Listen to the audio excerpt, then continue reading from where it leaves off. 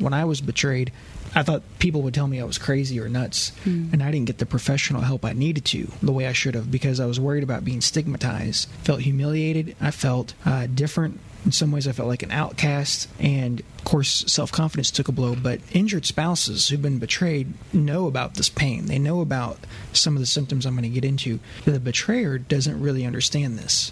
They have tons of guilt. They feel very guilty about what happened. They have a lot of shame about it, and that shame actually can be counterproductive.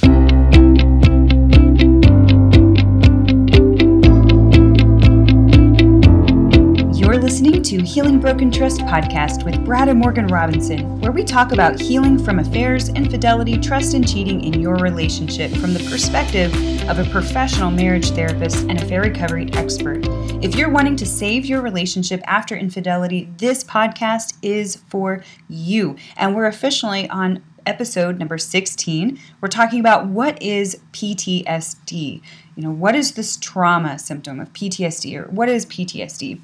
And if you haven't already, go and download episode 15. Listen to the first part of this trauma series. It's a 4-part series, and we're on the second part. Also, it'll really help to download and listen to episode 1, where we talk about the 7 stages of affair recovery process, because that is really going to help you as well.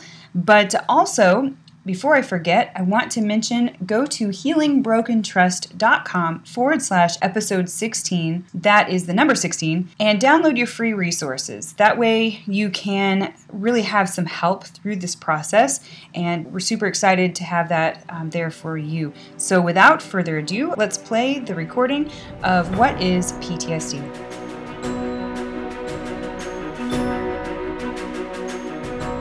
Brad, can you explain to us what is PTSD? That's a great question. PTSD is really a deep emotional wound. It's really a trauma. People feel like recovering from an affair is hopeless or that kind of thing. And I'm not diagnosing anybody who's been cheated on with that disorder. People have symptoms of that. And to be diagnosed with that, it's definitely not by listening to a radio show. You can self-diagnose, but it's really, you need a professional would have to diagnose you with that. But there's a lot of themes in affair recovery, and one of those is the betrayed spouse has symptoms of post-traumatic stress disorder. And people experience that anytime they experience a deep personal wound, that trauma. And that could be when people have been raped, mugged, physically, sexually abused, even when people have been held hostage, hijacked, terrorism, bombings, seeing somebody kill themselves or seeing somebody die in front of you, torture, sexually assault, surviving a natural disaster. There's a lot of different things, and infidelity is in that category of trauma and hurt. And as I mentioned last week, and I want to give you guys hope listening to this, infidelity recovery is not, it's a very simple process, but it doesn't mean it's easy. And what I mean by that is, the greatest predictor of overcoming all those different things that I just listed is really having somebody there for you. And part of infidelity recovery is getting the story out, understanding the details of what happened, but also feeling like you guys are both there for each other, and that the person who had the affair can be a nurturer and a healer. That's going to help you heal. And so that's basically what PTSD is. What specifically makes PTSD so hard to recover from? I mean, gosh, muggings and trauma, terrorist attacks. I mean, that's big. What about affair recovery, and PTSD is so hard to recover from? That makes this difficult to recover from? Yeah. Well, anything, I guess, in just a short way to say it is intentional human causes. They are the most difficult traumas to recover from. And that's followed by unintentional human traumas. And so recovering from an affair isn't as easy as recovering from being mugged or witnessing a riot or those kinds of things. And the simple reason for that is the injured spouse thought they knew who their spouse was. They thought they knew who the betrayer was. And the betrayer was someone who was once thought of as safe and dependable. And the pain of that affair hurts worse when injured spouses feel that the betrayer was someone who wouldn't hurt them in a million years. Oh, yeah. With bombings and things that we've experienced even recently, it's kind of like it feels like a random act of hatred that's kind of towards everyone, not just a person that might have lost their life or lost a limb. It doesn't feel as like it was a direct attack on you specifically, like your spouse doing that to you, which it feels more like a direct attack on you as a person. Yeah, and it's much more personal. It's I depended on you, and you turned your back on me. I needed you, you abandoned me. I needed you, and you left me. And so it's much more intentional. It's much more personal, more targeted towards. Obviously then like a freak tornado or a hurricane, it's obviously those are painful, and that's what makes this hard to get over. But I don't want to sit here and talk like nobody's ever recovered from this or it's impossible. And then the reason I'm really going over this is the injured spouse knows they're in an incredible amount of pain, but they feel like they're crazy. They don't understand that this actually has a name. When I was betrayed, I thought people would tell me I was crazy or nuts, and I didn't get the professional help I needed to the way I should have, because I was worried about being stigmatized. Felt humiliated. I felt different. In some ways, I felt like an outcast, and of course, self-confidence took a blow. But injured spouses who've been betrayed know about this pain. They know about some of the symptoms I'm going to get into. The betrayer doesn't really understand this. They have tons of guilt. They feel very guilty about what happened. They have a lot of shame about it, and that shame actually can be counterproductive. You would think the shame would help them be a healer, but it actually causes them to minimize the affair. And that's something that we're going to get into in the future. But what happens is they don't really understand this, and a lot of people in the mental health community don't understand this. Pastors don't understand this, and what will happen is you go to people for help. They don't understand that you have symptoms of post-traumatic stress disorder as the betrayed partner in this. They're going to tell you things like, well, you got to bury it, you got to let go, you got to forgive, and forgiveness ultimately is something that we want to work towards, but you can't just move past it. I wanted to get past it. If I could have, I would have. And so what I'm trying to say is this kind of pain is something that is... It's intrusive. It's intrusive, it's constant, but it's something that the betrayer needs to understand. There is a path forward, there's a way to deal with this, and telling your spouse things like, you got to get over this, you are crazy, you're nuts, and you're doing that only to minimize your own pain, but it has to be done in an environment of nurturing and healing to work past that. And just telling somebody they're nuts and crazy actually causes further pain. Right. I guess my question is, how do we work through our anger and talk about the affair without pushing the betrayer away? That's a good question. That's actually a great question. Part of this is, how do you work through the pain of this without demoralizing the betrayer so they don't think that this is an impossible situation? There's a couple different things that can be done. The need to talk about the affair, the need to share details, the need to really, what I would call, find meaning. What we really need is for both spouses to understand why this happened and for it to make sense to them. Sometimes, the betrayer may know before the injured spouse knows, but how you talk about this in a way where both people feel respected is really to control anger outbursts as the injured spouse. In having those symptoms, there's a lot of rage. Sometimes it's not even really anger, it's more rage, and it's always kind of below the surface. It's always there. And as the injured spouse, you have to be careful with that, because your anger is going to push that person away. It's kind of counterproductive. It's very counterproductive. And something that we're going to get into later is how there's personality traits of people who are betrayers. They're conflict avoiders for the most part. I would say maybe 19 out of 20 in my practice, they are conflict avoiders. They do not like discussing things that are emotional in nature. Expressing their own emotions is difficult. Asking for what they want and need is difficult. And so you are basically, with that kind of anger and rage, you are bulldozing over this person, and it becomes counterproductive at that point to then try to talk to them about... And you won't get the answers you really want. No, it's not going to be productive. And so what you need to do is limit how much you talk about this. In the beginning, after discovery, you're going to talk about it probably hours on end. Some couples will, some couples won't talk about it at all. But most couples, I find, they talk about it extensively. They do go into depth about it. And what you need to do as time goes on is try to limit your talks to this to 15 to 30 minutes with a kind of an idea I call open limitations. Any question can be asked at any time. But you do want to shy away from sexual details. Certain sexual details are just re-traumatizing. And what I mean by that is peeling the scab off and putting salt on the wound when you do that. And then just love letters or correspondence of that type. You want to stay away from that area. But anything else is free game. The limitations part is just talking about it for 15 to 30 minutes, because as people talk about this, you can get heated, you can get upset, and when you're talking about this, you need to really just kind of limit that interaction. Yeah, because the more time that you spend talking about it, you start going in a big circle, asking kind of the same question over and over. Especially if you're not getting any help. Right. And that's where professional help is necessary, kind of with somebody who knows how to walk you through this. So when people run into that situation, getting their spouse to talk, it's making sure you're not bulldozing over them. The betrayer is probably somebody who doesn't like conflict. You've got to be able to talk to them in a way that helps them open up and talk about it. They normally don't want to talk about it. They don't feel like they can be forgiven. And so part of this is letting them know that you see what they're giving, you see the effort, and letting them know in no uncertain terms that you guys are working towards forgiveness. And right now that may not be possible in your situation, but kind of the end goal is, I want to put this behind us. I want to put this behind me as the injured spouse. And forgiveness is something that we're working towards. Forgiveness, occurs in stages. We're working towards it. Maybe we haven't reached full forgiveness yet, but I want that. And I need you to be here with me, you as a betrayer, to help me work through this so we can reach full forgiveness.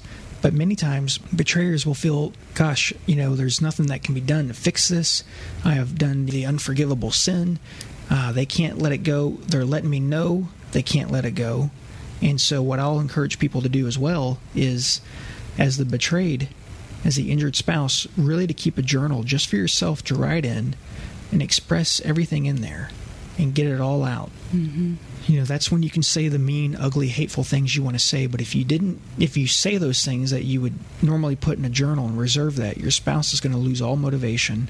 They're going to feel like, I can't really be there. We can't heal from this. And they're going to stop trying. It's really what's happening is learned helplessness. They keep butting their heads against the wall, and they feel like this wall will never come down. And so they quit trying. And so as the injured spouse, you need to use the policy of open limitations, keep a journal, but also let your spouse know, I do want to forgive you. I want to work towards this. I'm not happy with being this upset, and I'm not trying to push you away with my anger. When you are feeling these feelings, that it's a natural process. It's kind of like when you're just so upset and you naturally avoid any kind of painful feelings, right? And so we don't want to go there, so we don't talk about it, or we just don't want to talk about it, so we just kind of suppress it and we avoid it and we push it back. But the natural process is to feel this pain, and eventually it will subside after getting help, after talking about it, after finding meaning and finding resolve. But talking about, in the same vein, learning your spouse or significant other has, cheated on you is a life-altering event. You talk about the injured spouse not only feeling numb and avoiding talking about the affair, but also avoiding other situations as well because of this pain, right? And I mentioned significant other because before I met and married you, my handsome husband, I was, cheated on by someone I dated. I remember walking down the hall and seeing him with her, feeling devastated.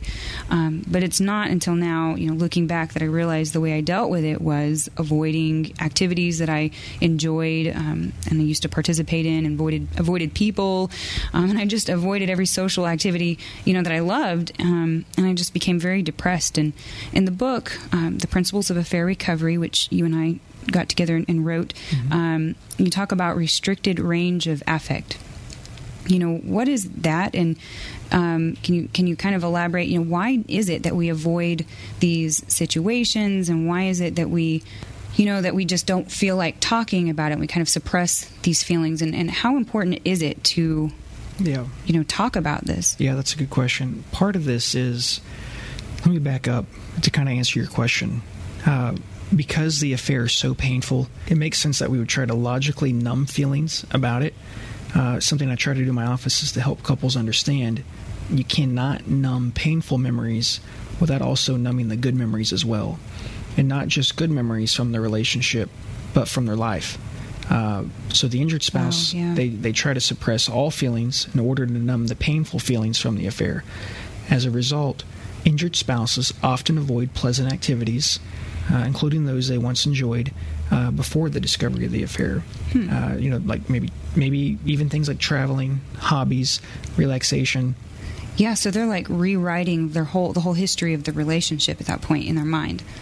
Yeah, that's what they're doing. But because they're trying to avoid because they're in so much pain and torment thinking about the affair and the obsessive thoughts that go with it, they just want to numb out that pain. And so what they do is they numb out those painful emotions, but they numb out the good emotions. And so then they start avoiding pleasant activities they once enjoyed. Because maybe it reminds them of the person that they were together with, or I wonder why that is. It could be that, but it's really that simple. It's you're hurting, you go numb, and then depression can build, and then you lack motivation, that kind of thing. Yeah. So things such as traveling, hobbies, relaxation, finding pleasure in their kids isn't as enjoyable.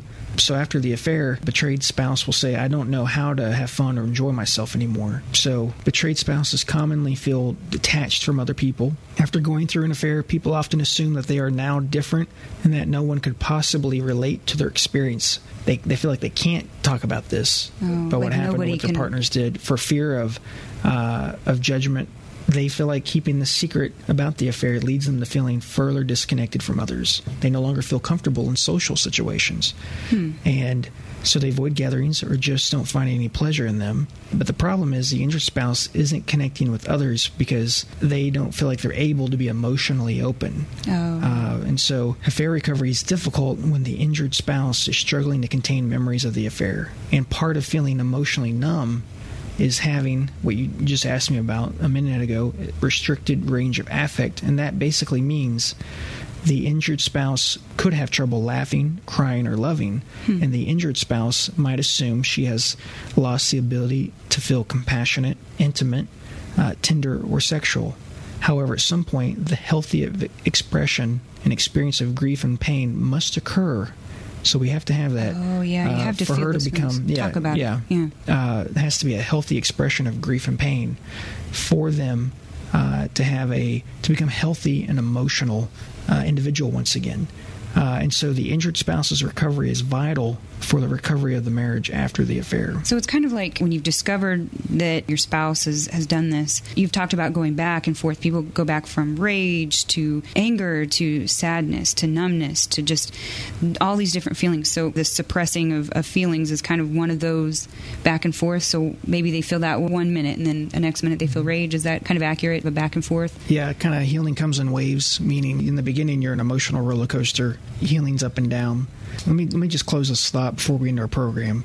Here's the thing. Not only do injured spouses feel disconnected from other people, but they also feel disconnected from their future. They're unable to imagine or look forward to a normal, happy life and relationship because they don't feel like they can have a normal life again.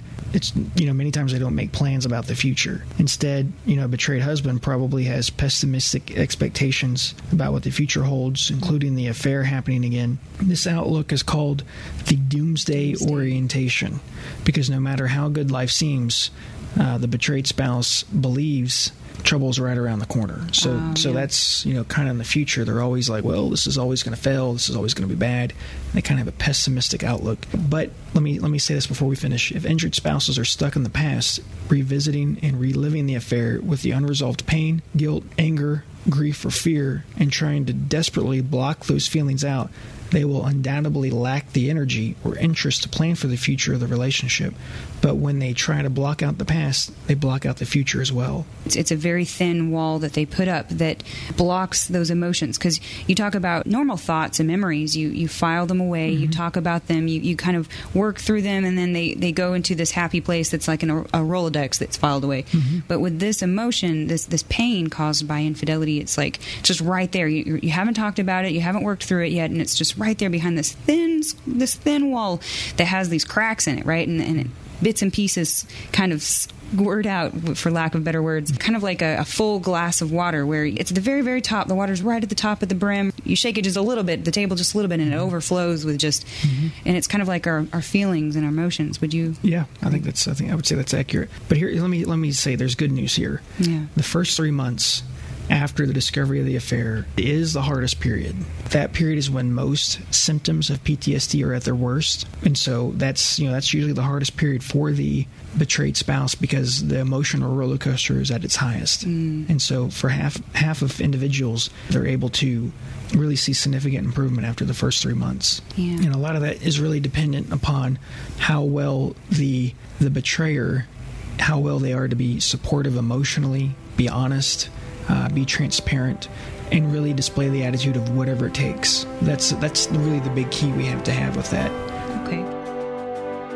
Thanks for listening to Healing Broken Trust. If you like this episode, you can always get our show notes and more details and links to the resources we discussed at healingbrokentrust.com. Also, as long as you're online, head on over to healingbrokentrust.com/retreat for details on an upcoming one-on-one retreat with me. If you like us, please subscribe and leave a review for us on iTunes. As always, everything discussed on this podcast is either my opinion or Morgan's opinion and is not to be taken as relationship advice because I'm not your therapist, nor have I considered your personal situation as your therapist. This podcast is for your entertainment and education only, and I really do hope you've enjoyed it. See you until next time.